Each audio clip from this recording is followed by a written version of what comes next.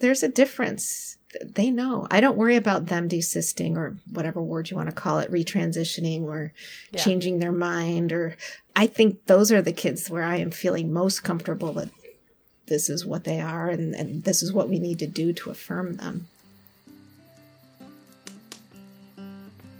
Hey, y'all. I'm so excited to be here with you today. So many of you have reached out and asked, when are you going to do medical? And today is the day. Well, today's the day that we started. We're going to start right where kids start when they come out young and go from there. There's so much misinformation out there on this subject. It's no wonder parents are so confused about it. I can't tell you how many times parents have said to me, this would be so much easier to get on board with if we didn't have to do anything medical. No parent wants to navigate any part of the medical system for their child beyond well child checkups. It's just extra work in an already very demanding job. We want to do as little damage as possible, and many parents see medical interventions for transition as a recipe for potential damage. You're listening to Camp Wildheart, your guide for raising a transgender child and nurturing an affirming family. I'm your host, Mackenzie Dunham. The truth is, when you have a transgender child, the medical stuff is a part of it. Not every trans person wants medical support for transition, but for those that do, it's a life changer and often a life saver. So let's just take a moment and thank whoever or whatever you believe in that you do not have to navigate this terrain on your own. You're part of a community now, and there are parents who have been through it and well-trained therapists and endocrinologists who can help you and your family create a plan for whatever comes next. Now, take a deep breath. As we venture into the world of medical interventions, I have to start with a reminder to breathe. If at any point you find yourself feeling overwhelmed, do yourself a favor. Hit pause and take a breath before you continue. Muscling through the discomfort will just mean you have to listen to it again, because we do a really terrible job of taking information in when we are emotionally flooded. Our guest today is Dr. Karen Selva. Dr. Selva is the chair of the Pediatric Medical Executive Board at Randall Children's Hospital in Portland, Oregon, and the director of the Randall Children's Hospital T-Clinic. She's been rated a top doctor by Portland Monthly Magazine more than 10 times, and with good reason. I can't wait for you to meet her. I'm confident you'll adore her just as much as her patients and I do. Dr. Selva and I kept our conversation today focused on puberty suppression medication and her approach to working with young transgender children and adolescents. You'll hear both what she does and doesn't do. And we'll hear all about other interventions later. Like not this episode, but like later episodes.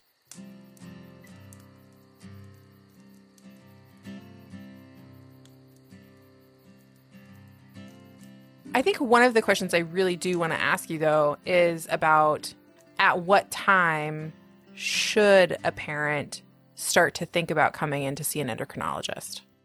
How do they know, okay, we're there?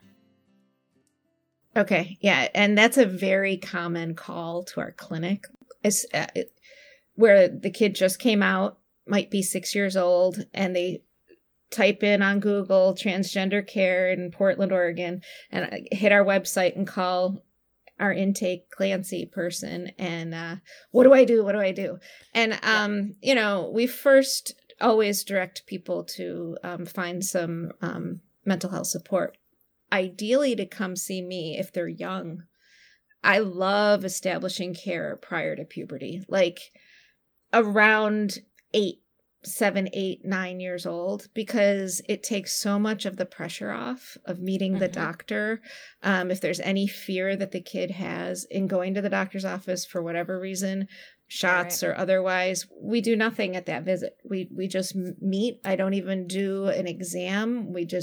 They get to see it that I'm not that scary. And I do a lot of education and at that visit on what to look for puberty so that you're prepared and it's not this big sense of panic when it does happen.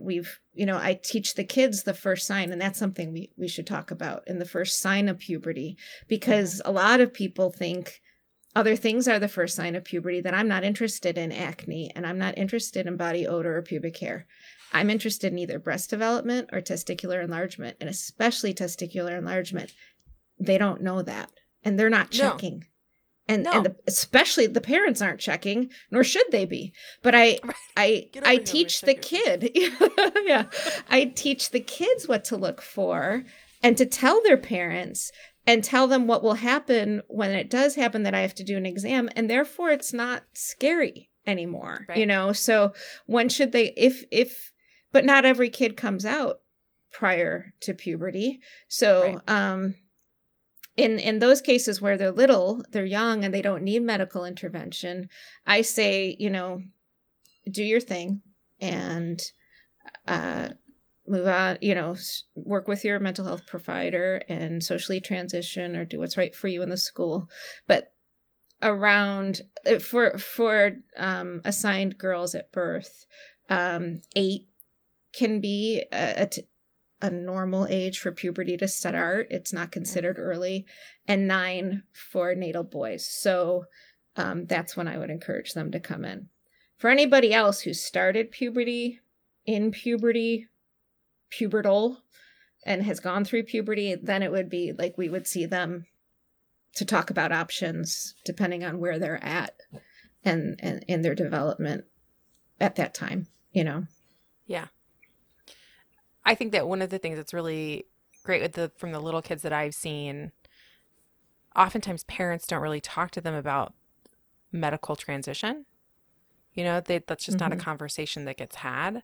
And there's a lot of anxiety that they hold, especially if they've got older siblings.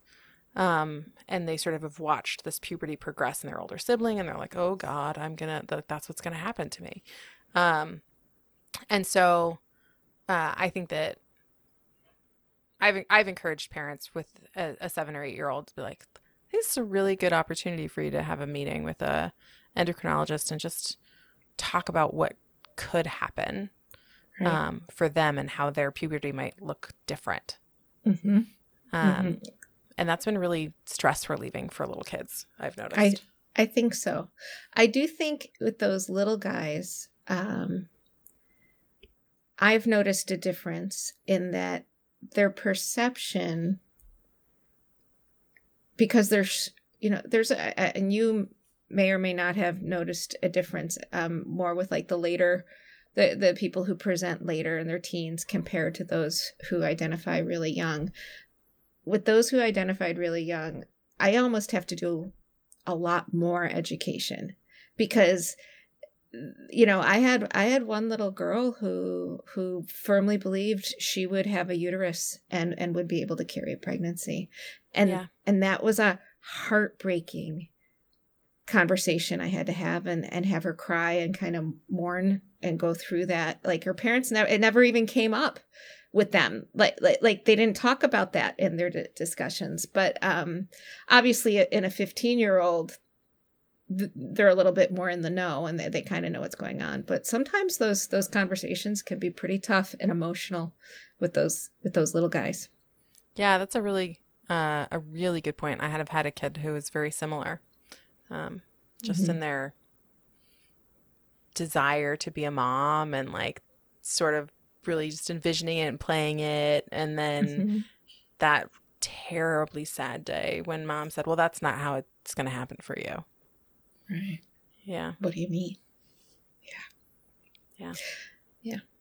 I do often say, though, you're very young and science is very fast these days. And who knows where we will be when you are ready to have a child. I don't think all hope is lost, you know, but right now, you know, because it's true. They're doing things in those labs that 10 years ago I never thought was possible. Right. So, yeah. It's pretty impressive.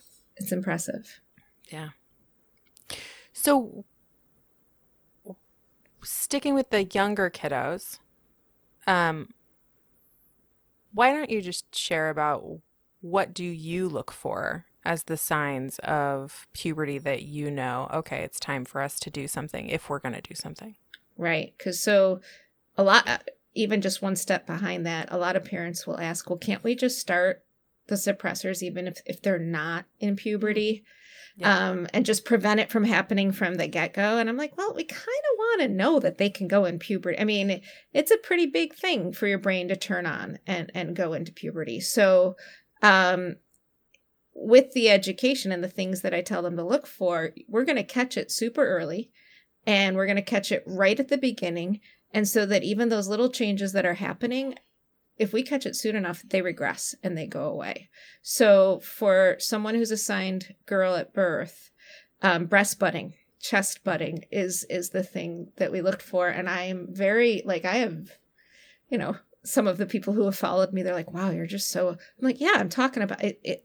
We're frank. I'm looking for pea-sized nubbin under the nipple, and it's going to be tender. And like, if you catch a ball, you're going to feel it. And and you can't push it away. You push down and you can't move it. It doesn't smush. Fat tissue smushes and breast tissue doesn't. So when that happens, you call. And we will have you come in and I'll confirm. And then we get labs to confirm that your brain is turned on the two hormones, LH and FSH, and that the estradiol is being secreted. And then we can pause it with the puberty suppressors. For someone who is assigned male at birth, it's testicular enlargement that is the key. And a lot of, young people are not looking. Or if there's dysphoria, they don't want to look. They don't want to right? look, yeah. And so with that one, we have, but I tell them it's very important because if you catch it, we use the M&M analogy. So peanut M&M size or smaller is prepubertal, not pubertal size. But if it gets bigger than a peanut M&M, and we're heading towards, if there was an almond M&M, like a bigger size, that's when we want to see. Won't want to see you and confirm, and again, get labs, and then we can suppress it. And with that, the testicle size won't get any bigger. In fact, it may regress a little. And with the breast development, that because they're so small, they could regress and go down to nothing. It's when they're more progressed that we don't see them go away as much. So those are the first two signs that I'm most concerned with. And I tell them you're going to get pubic hair, you're going to get acne. You're going to, if your family history's, prone to acne, you're going to get body odor, and everybody does. It doesn't matter who you are. So that's part of it. Cause some are like, well, they're getting hair. I thought that, that's going to happen. So those are the two big ones that we're looking for. And then when I describe puberty suppression medication to families, I generally describe it as a pause button. How do you describe it? We don't have, I guess we do have pause buttons on our players and our Amazon Prime accounts, but I always press the button because I think of my boombox when I, on the tape deck, it's pausing. Yep. That's my mental picture. And so what I've been telling, we've been using these medications for over 50 years now in kids who have early puberty. And in endocrinology and what I do, we see kids who come in with puberty at 5-6 years of age.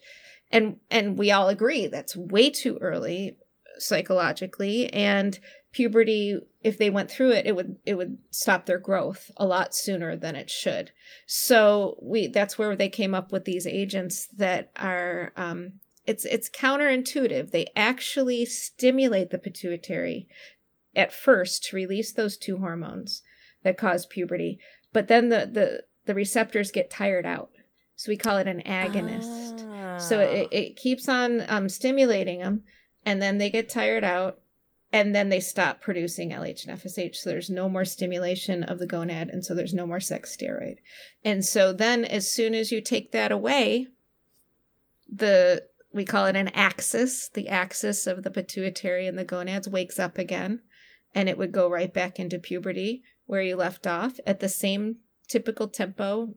If they were further along in puberty, it might be a little faster than if they were just starting puberty.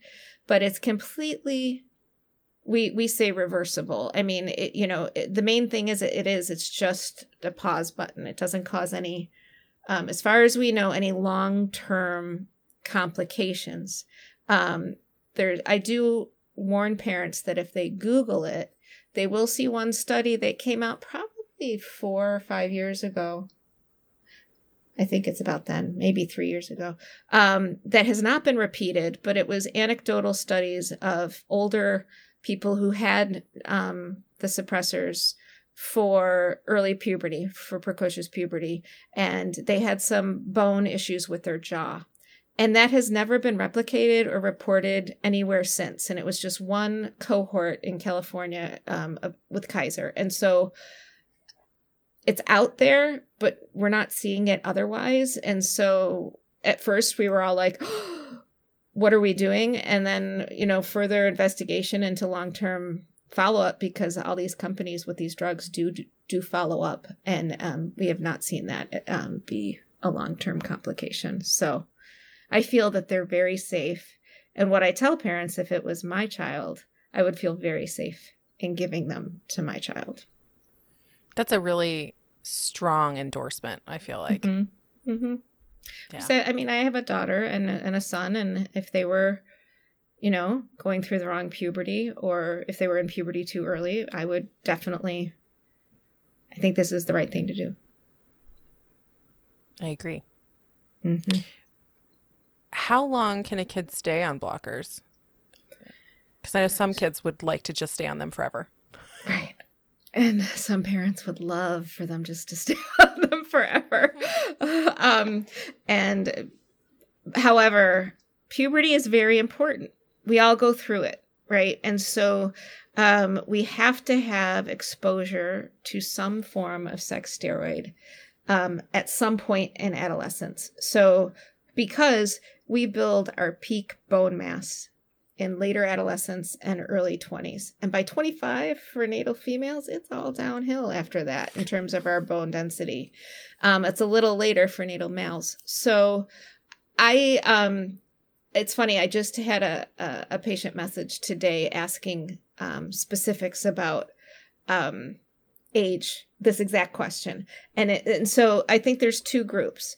In the kids who we start right as puberty starts, we catch it at the first sign and we suppress it. And they're like 9 or 10, or they're up to 12 or 13. I would like them to see sex steroid by the time they're 16. Because they went from, on average age for assigned female at birth is 10 years of age to start puberty, and average for assigned male is 11. So that's like 6 or 5 years that they're not seeing anything, and Their bones are not getting any denser, and we have our bones for our lifetime.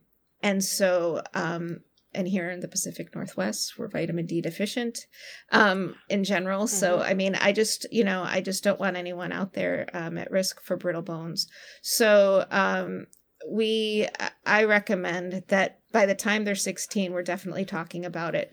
But in those guys, honestly, they're ready to start it earlier. And so we follow the guidelines. I say around 14, but we're starting on, I would say on average 13 and a half to keep them in line with their peers. Yeah. And there's some outliers around that, some that are later and some that are earlier, but not the norm. And everyone's journey is different in that respect. But then there's the people who go on puberty. So then there's the kids who go on puberty blockers, but have already been through some part of puberty. Mm-hmm. And so especially, we don't do this so much, and I think I speak for most practicing endocrinologists who do this, that if we're seeing a teenaged, affirmed male who's been menstruating for 6 years, we're not going to initiate a puberty suppressor. The cat is already out of the bag, or the horse is out of the barn, however you want to say it. They've been menstruating for many years. They've had all the changes that puberty is going to do. So stopping it or suppressing it isn't really going to yield that much benefit. And in fact, they're going to feel menopausal if we really drop that estradiol. And I've had some kids who really wanted to try it, and we did it, and they're like, "Oh my God, I'm not getting the next shot. That was horrible." And we're not going to start cross hormones at high enough doses that if they were on Lupron or an implant, that it would bring them right up to a pre-Lupron feeling in their sex steroids. So it takes a while to build that up. So I don't do that in my Affirm males, but in my Affirm females, now they might be completely through puberty down below, 10 or 5, done, but haven't started shaving yet. And haven't seen a lot of the effects of testosterone. And in those kids, it's a very, it's a very clinical decision, and one that I talk with them about, because they might feel menopausal, like we're lowering testosterone pretty quickly, but without exposing them to more testosterone, if they haven't started shaving, then they might not have to, Right. So it really depends on, and that they can't control. That's totally genetics. That's like, in their family history, if the men didn't start shaving till after high school or when they were 25. But then you have people like in my family who are Italian and start shaving in 7th grade. Like it really, you can't control that part. But so in those kids, and I've several, teenage Affirm females who are on Lupron or a blocker. And the question comes up, well, is it safe? What if we're not ready at 16? Well, they've already seen some hormone. So like that 16 cutoff isn't really, it's more of a how long have you been on blockers at that point that your bones would start to feel like they haven't seen any sex steroid. And we don't want that forever, obviously. But I would say, again, like 5 to 6 years, that's when we'd probably want to start thinking about adding something in so that your bones don't suffer. Okay. I think that I'm trying to run through my head here of like all the other questions that I get from parents in this like 12-year-old range. You know what I mean? Because that's a really common 11, I feel like is a really typical age for kids to come out. That middle school sort of puberty starts to really ramp up and they're like, holy crap. We have 2 bumps in our new referral ages. One is at 10, 11, and the other's 15. Yeah. Those are the 2 most common ages. Yeah, I've looked at that. I'm glad to know that, because I was like, am I making this up? It feels like this is where they enter. It's here or here. Or here. Or little, right? Like, or the little. That's where I see it. Little, 10 or 11, 15. Agreed. Absolutely. Yeah. So what other things would you encourage families to consider for, well, let's just say like a 10 or 11-year-old who comes in and they're interested in blockers or puberty suppression medication? Oh, boy. So we talk about, and I'm sure you hear this too, it's given by injection, ideally. And it's, now we have many more choices. It used to be one form, Lupron, and we kind of use Lupron as the overall medication name. But now there's some funky names like Fensolvi, there's Eligard, and it used to be, back in the olden days, Lupron was given monthly in the muscle. And they would come into the doctor's office for that shot every month. Now, that's really not great for someone who's going to school and is involved in activities and whatnot. So now it's typically every 3 months for Depo-Lupron. Depo meaning it lasts longer. Then for the Fensolvi or the Eligard, one is every 4 months and one is every 6 months. They're all injections, so kids are like, I'm needle phobic. Do you get that all the time? I get that so much. I can't stand needles. I can't do needles. I'm like, I can't do a blood draw at the very least. Exactly. I can't do it. And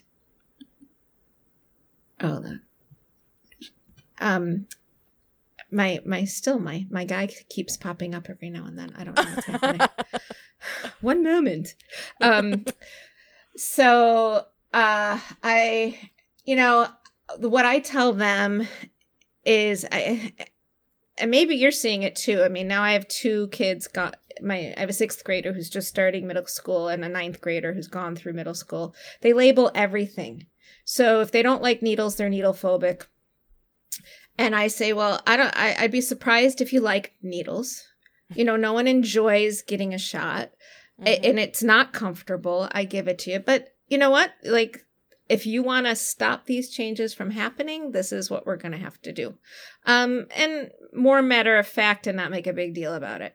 So we talk about that. We talk about the monitoring of labs, because we do need, for insurance purposes, we need to document that they're pubertal by labs.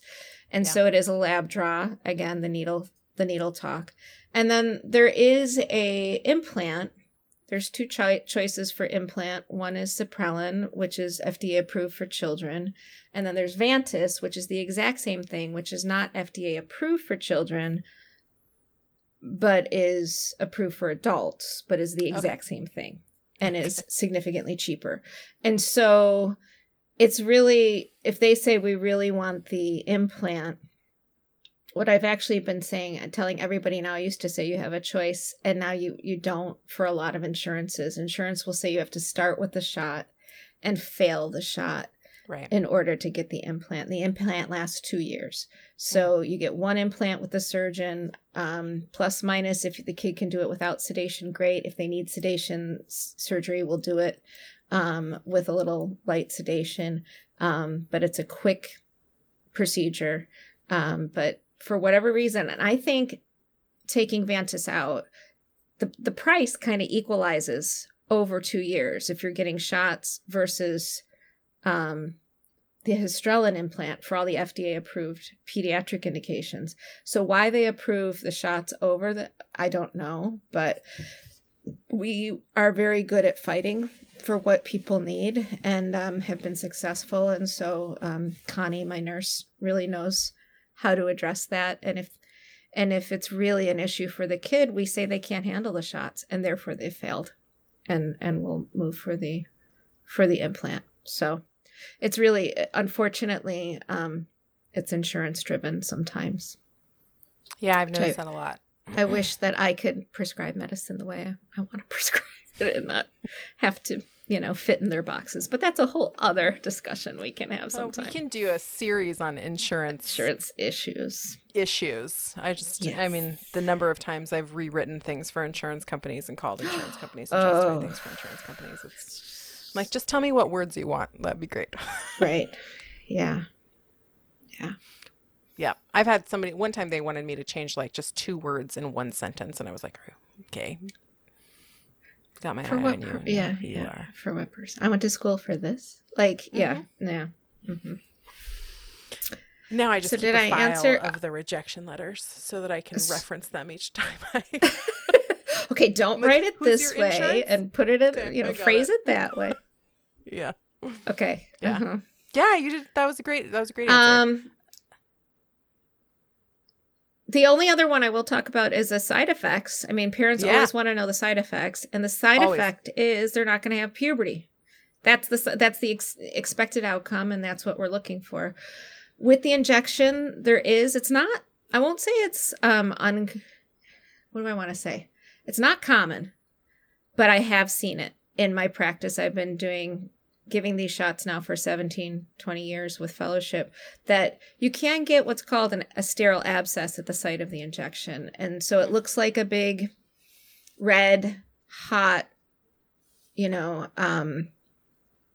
pustule that may need to be drained. It's very sore, but when they drain it, then it's not bacterial. It's what we call sterile. And so it's not like you need antibiotics. You just it might need to be drained.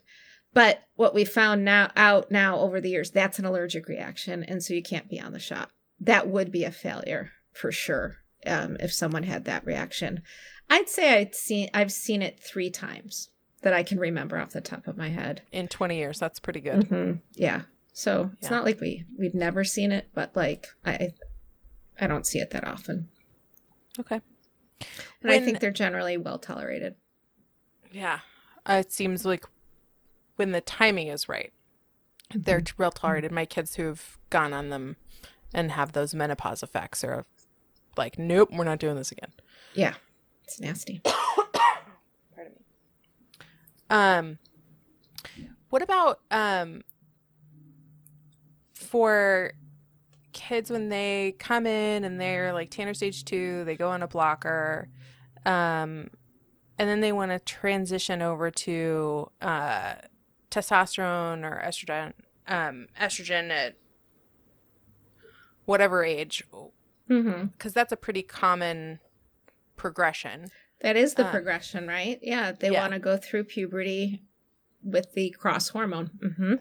Yeah, and so you get better effect with the so when this protocol first came out back in 2009, with the Dutch protocol with using blockers, because this was very new back then, the idea was that this can buy more time, because it puts that pause button on, and then it allows the family more time to kind of, plan what's right for their kid.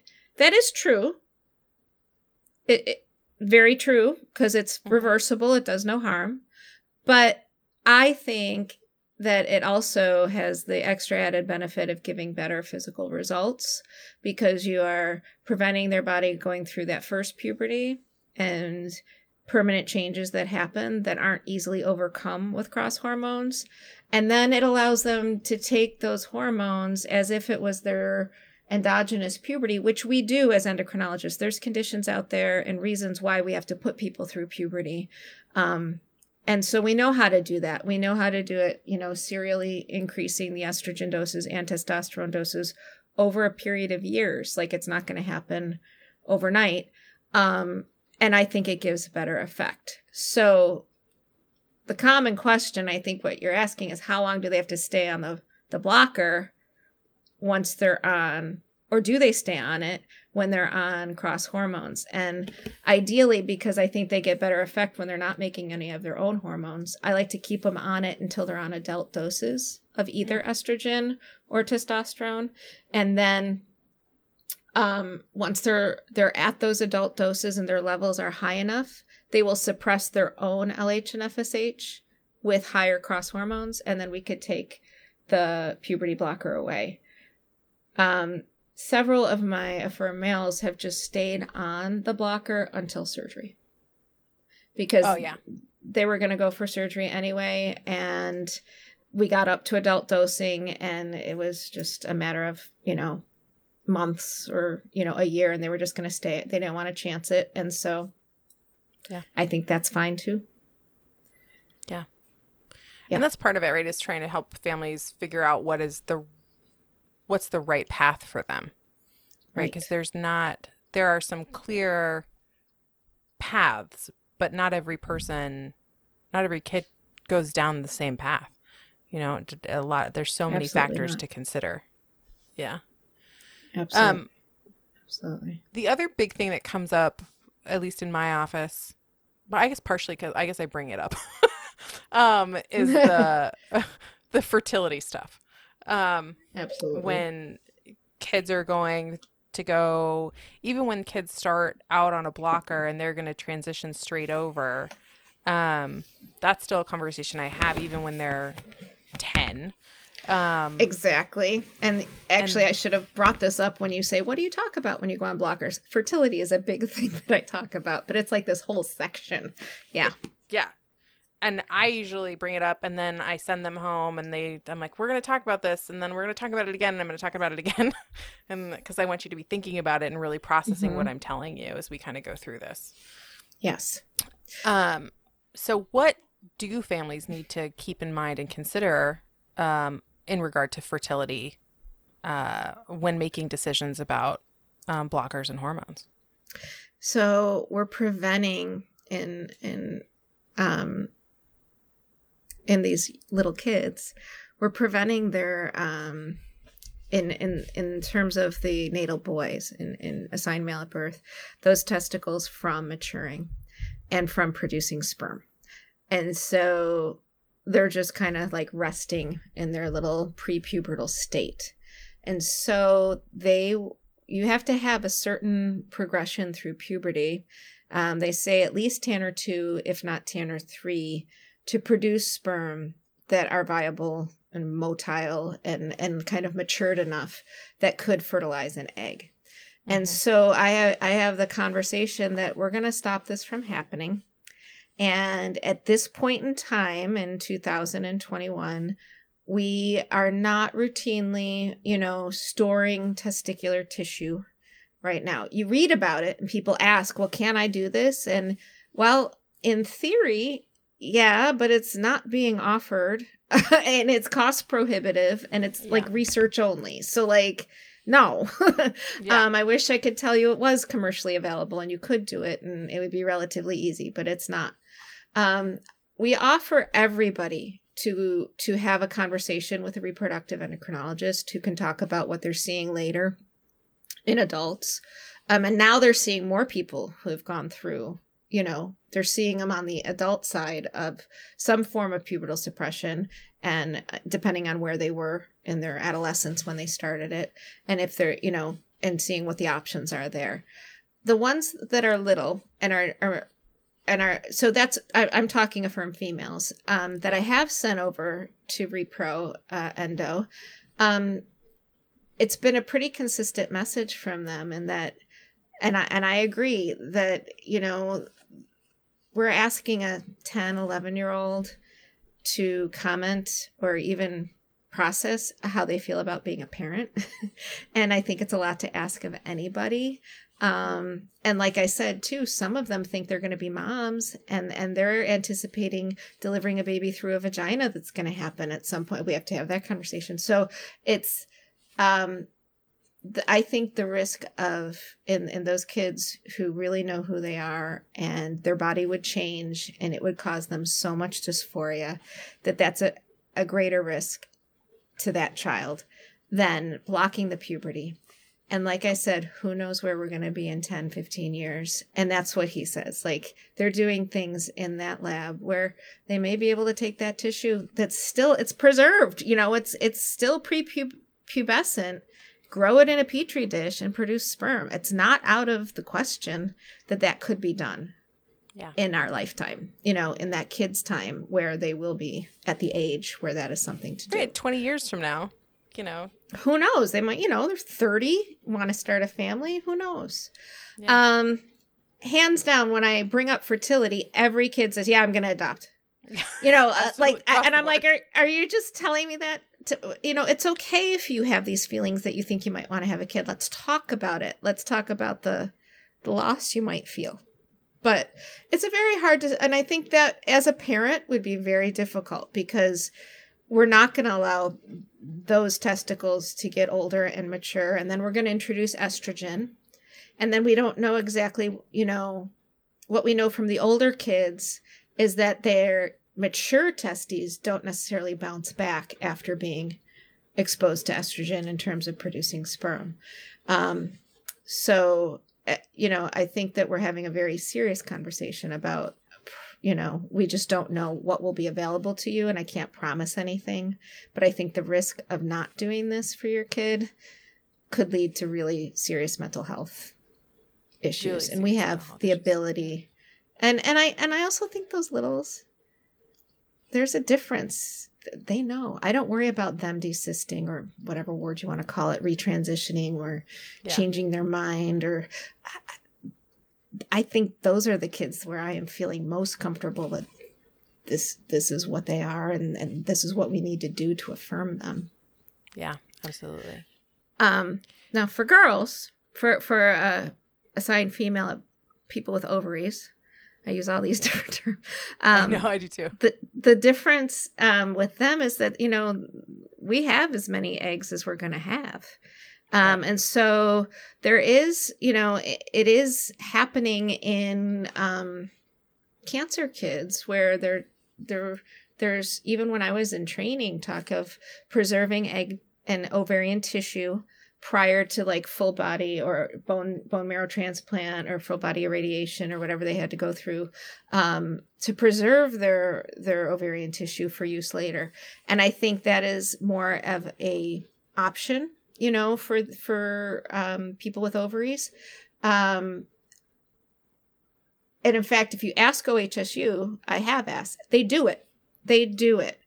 but insurance doesn't cover it, and it costs Yeah. thousands and thousands of dollars. So like, do I encourage people to go do it? No, I don't. And I think that it's a big process too. You know, it's invasive. It's not like banking sperm when, you know, you can just produce a sample. It's a lot more intense. But the ovaries are very resilient.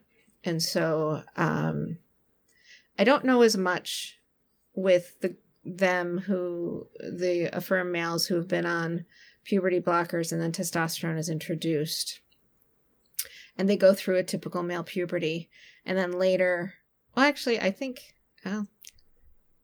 I would, educated guess is that if they wanted to reproduce, their chances are pretty good. Because we are seeing that trans males out there in adulthood are getting pregnant on testosterone if they're not taking birth control, are carrying babies and doing well in pregnancy, are chest feeding if they have chest tissue to feed with. You know, Tristan has got that amazing website and blog out there, and I've heard him speak on his experiences of having a family. And I think that, and now we have studies looking at it. You know, there's actually published data. So those ovaries are pretty damn resilient. And I think that, you know, the chances for fertility in that population is a little bit better if it's something that they want. I don't know how many people want it, because all of them tell me they don't want to have kids. It's very few that have said. It's very rare for a kid to not lead with, I just want to adopt. Right. Whenever I bring up that conversation. Sometimes they're like, no, I really do want to have kids, and I think that I'm going to have to get, you know, reproductive samples from my brother or whatever in order to be able to do this. So they've thought about yeah, they've sort of thought it through.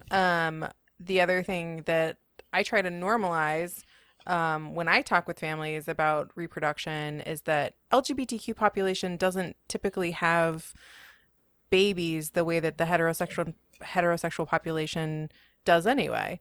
Right. Their families are created differently, and that's a beautiful and valid way to form a family. And so having a kid who cannot carry or pass genetic material to a child does not make that kid any less their child. Or them any less of a parent. That's right. Absolutely. Yeah. It's actually a really good segue. I wanted to ask you about non-binary kids because there's this big idea among parents like, oh, there's no options for a non-binary kid. I don't know what to do for my non-binary kid. Or should I do anything for my non-binary kid? Or since my kid's non-binary, certainly they wouldn't want testosterone or estrogen. Hormone. Yeah, no, they don't need that. That's not for them. That's for the re-binary kids. Non-binary, binary. Yeah. And, you know, at the beginning, when I started doing this, it was very binary that we had, you know, like with the first set of guidelines, probably you too, you know, and then more and more kind of people were coming to T-Clinic who identified as non-binary, not really knowing what do I want, you know, and then reading Dr. Google and Dr. Reddit and all of their, you know, blogs and posts and everything that they kind of wanted. It was more of some wanted an a la carte menu. Like, I want this effect of estrogen, but I don't want that effect of estrogen. I'm like, well, we can't do that. You know, that was education. And what I find now, for non-binary littles, I'm not seeing too many, like pre-puberty. I don't know if you are, but like, I see more non-binary older kids. It's more common in older kids for sure. Maybe 13, 14-ish and older. I've seen a couple of little kids, and they usually they come in, they're like, well, I think I might be trans. And they'll try out the binary transition pronouns, whatever it is, the she, her, or the he, him, and they're like, that doesn't really feel right. Yeah, and then it's usually I'm the one that's like, well, there's this other thing, and they're like, what? And that is sort of the then they're like, oh, that's what it is. Okay, cool. I'm that one. That one works. That's it. There's more than just 3, but that's fine. We'll just let it simmer, I guess. I guess what I'm not seeing is a ton who are on pubertal suppression, and then we have to kind of figure out what to do for puberty. I think I have 1. But the majority... I have 2 right now, I think. Yeah, it's not like a common. The majority is teenagers who have had some element of puberty. And I think that, I talk to my people with ovaries that, well, you can have testosterone at a lower dose if you want certain effects of it. I mean, you can't pick and choose, and it's all dependent on your genetics and your family history and what, how you're going to respond. I have some kids who responded to low dose testosterone, and had hobbit feet and really tons of body hair. And I'm like, I'm sorry, you come from a hairy family. I can't change that. That one sticks out because they're like, look at my toes. My favorite is the kids that come in, they're like, did you know I was going to get butt hair? I got butt hair. I was like, yeah, I knew. Sorry, can't do much. Yeah. Just have to address that in other ways. But, so, but I have had several kids who request to do low dose testosterone to a desired effect and then stop. Yeah. And I'm like, I'm okay with that. Whereas honestly, when I first started, I don't know how okay I wasn't that. I'll be honest, I wasn't that okay with that because it was just like, what is this? Catered, whatever. But now that I've had such a much better understanding from doing this over the years and getting a better sense of what gender, that there is a continuum and that it's not, I think when I first started out, I was like, I just didn't get it, but now I do. And same thing with estrogen, or more importantly, androgen blockers, receptor blockers, using spironolactone or bicalutamide, using those.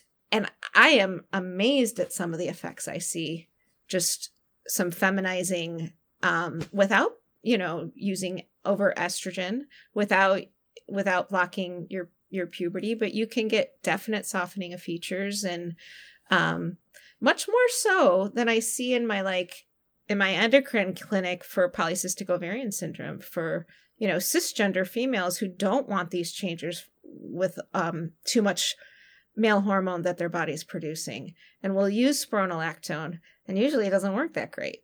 We're not seeing such an improvement in them, but I do with people with testes. So I think it's a discussion. And we've talked about, and I say every path is different. And if you choose that you want to try something and you say you don't want it anymore, okay.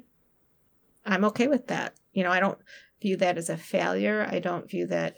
That's just where we did what was right for you at the time. And then we're going to stop it when you want to stop it. And I will say that I have probably maybe 5 that I can think of off the top of my head, maybe a little more. Affirm males gone through testosterone therapy, got up to adult dosing, completely, have all the effects that they want, the voice lowering, the facial hair, pass, yeah. And then they're like, yeah, I don't want to take it anymore. I got the effect because they're permanent. They're not going to change. I mean, maybe the beard growth will slow down. And I'm like, so are you No. I'm still Oscar. I am, I just don't want to take testosterone anymore. I go, well, what are we going to do about those periods? And they're like, yeah, let's talk about that because they don't want the periods either, which is fine, which we can totally handle. But, it's just very individual.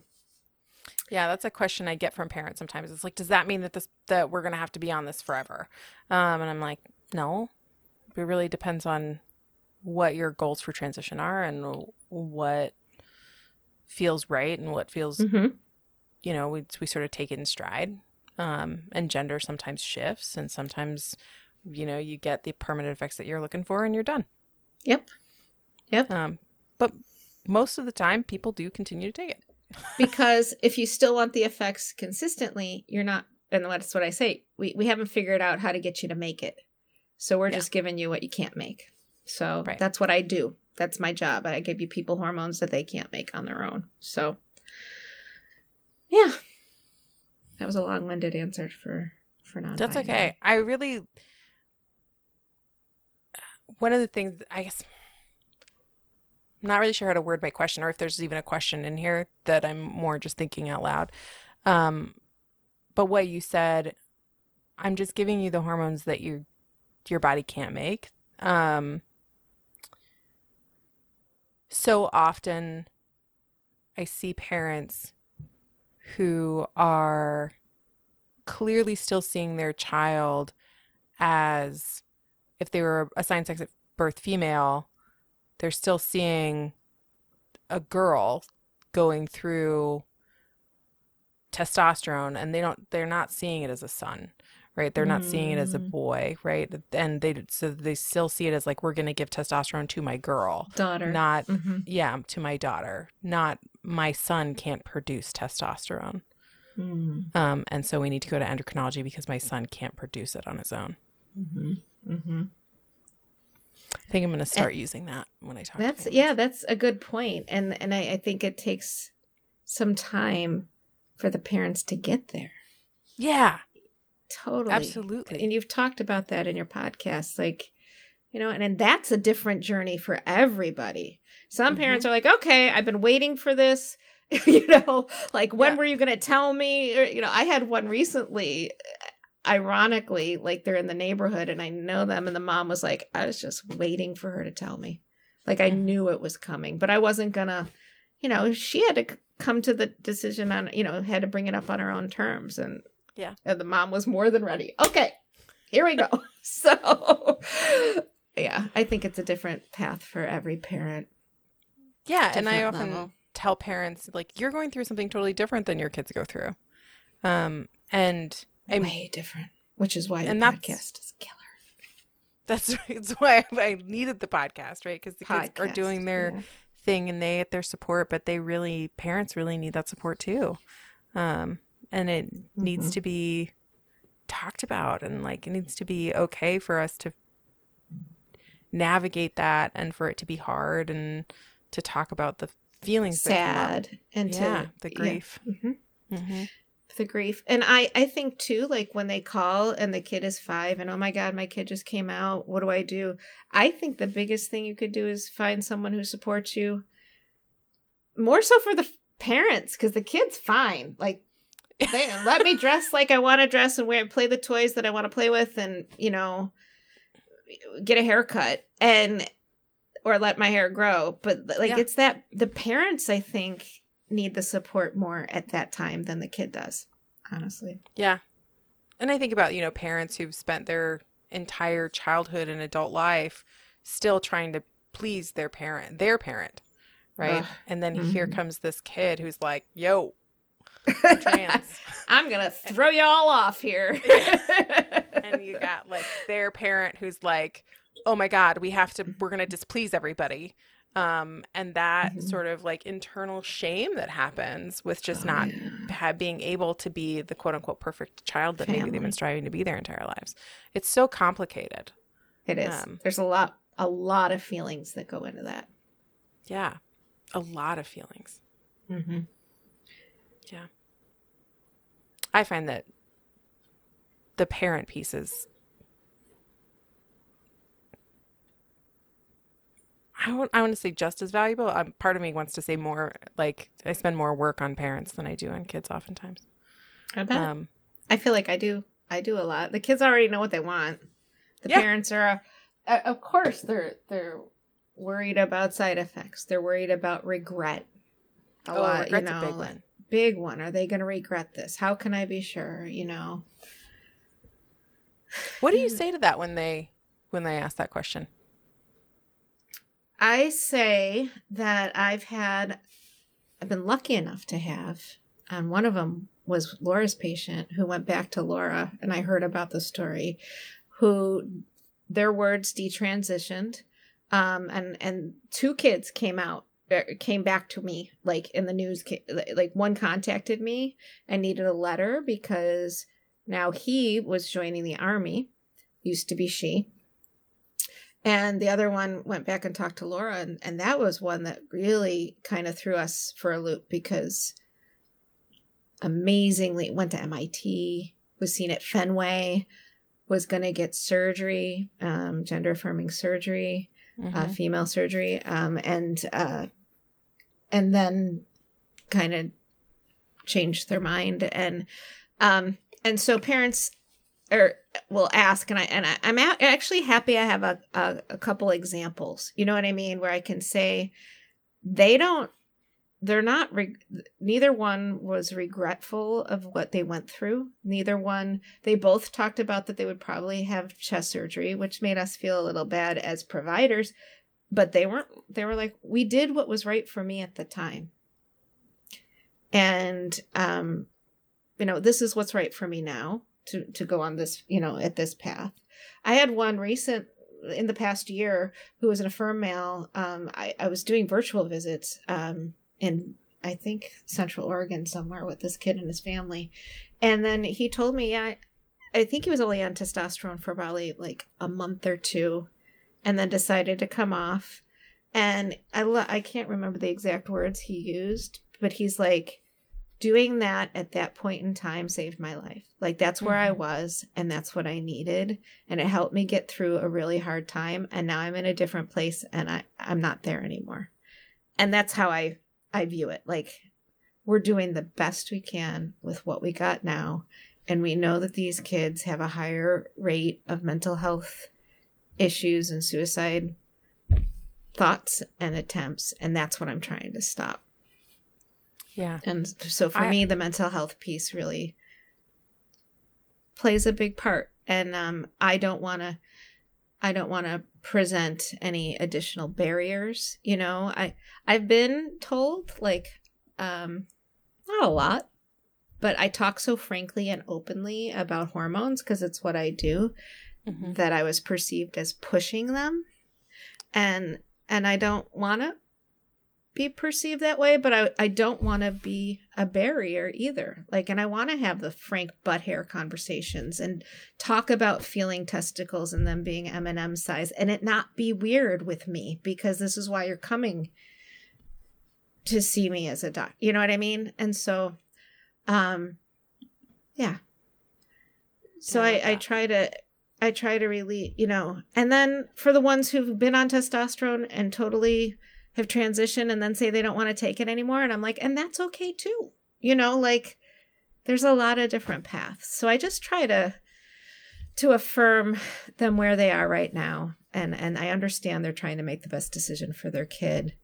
I've struggled with, in fact, I think Clancy and I are both struggling with a set of parents now who have a 15-year-old who is on suppression, started a little later, but are not ready for them to have cross hormone therapy because they haven't socially transitioned at home. That's the one thing. And they're like, if they would just socially transition, then we would feel better about this as parents.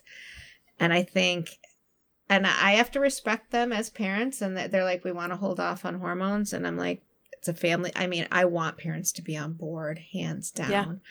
I go, but how's the kid? How's the kid dealing with this decision?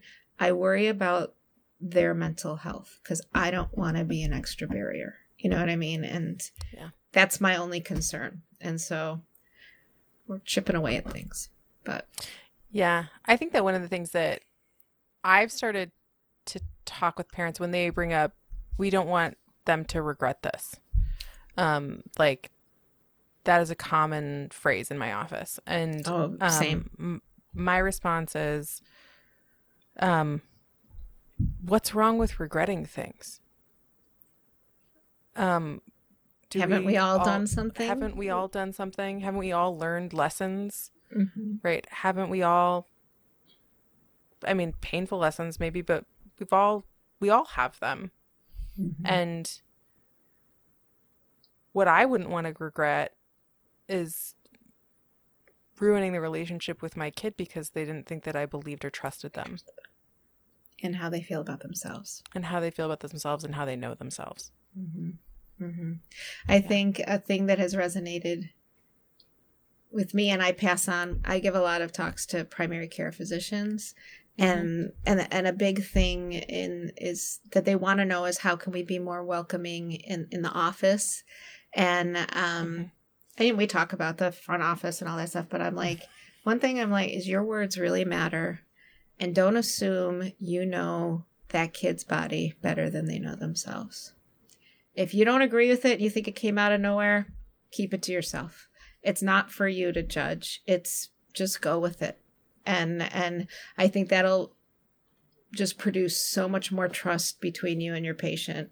And they'll feel safe confiding in you if you just honor how they're feeling. And if it changes later, you don't say, I told you so. You just kind of go with that too, you know? And it's hard. I get it, you know, but, and the same thing goes for parents too, you know? Just like my son has to label everything, I'm just going with it because it's like, I think, you know, who knows what's going to come down the pike.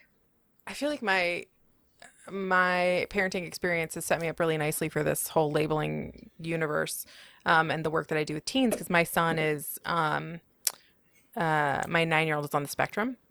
And so everything this is how it is.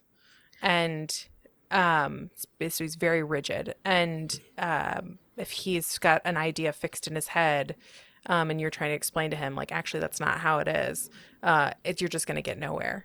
But if you can just roll with it and be like, oh, okay, so that is what this is, right? And I got it. Your dinner is thick and hard. You don't like it. That's okay. And you don't like your dinner because it's thick and hard, and that part is sour, and that part has a spot, right? Like, let's forget that that's what it looks like when it comes out of a pan. Right. Then we can, like, if I can see it truly from his perspective, right? It's not like taking my perspective and looking at it and trying to like apply my perspective. It's like I'm really trying to see it from his perspective. Could I help you? You have to what? Do I have to eat the liver stuff? It's pork, honey. You said it was liver. I was joking. I tried it. You don't like it? Then you have to have something with protein. I will now. Yeah. Okay, thank you. Talking about that, do I have to eat the liver? Because I joked. I'm like, I'm going to make you eat liver and onions. and it's a pork tenderloin, and she loves pork. She's like, I don't like it.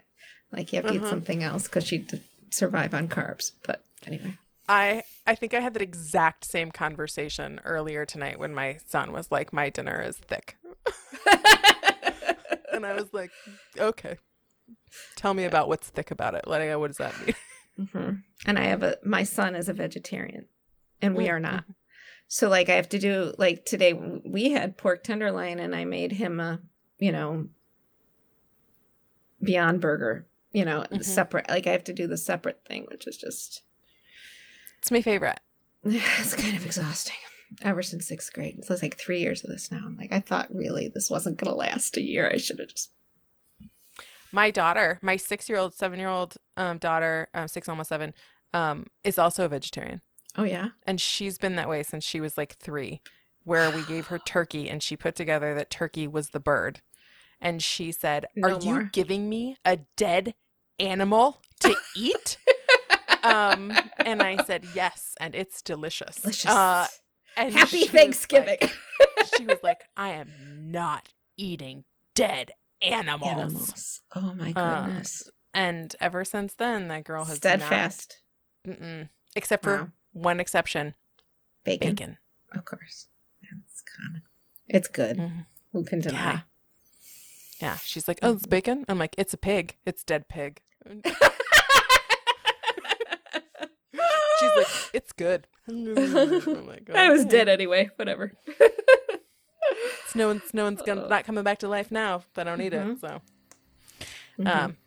Anyway, I do want to, I'm going to wrap us up because and I would love to talk more if you're willing. I'm so willing. I feel like there's so much and so much to talk about, and it's never ending. More things are going to come up too.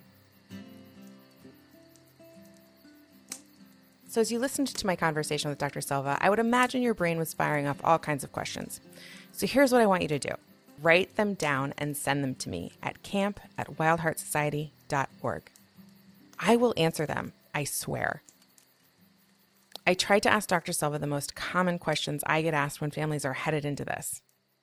Here are the takeaways from this conversation that I hope stick with you. 1. It's great to take your kid to the endocrinologist earlier than puberty so that you can start developing a relationship with your doctor. It'll take out the fear later. 2. Puberty blockers aren't an option until a child reaches Tanner stage 2 of puberty, which means no 5-year-olds. 3. Not all insurance companies cover blockers, so it's good to check with yours. 4.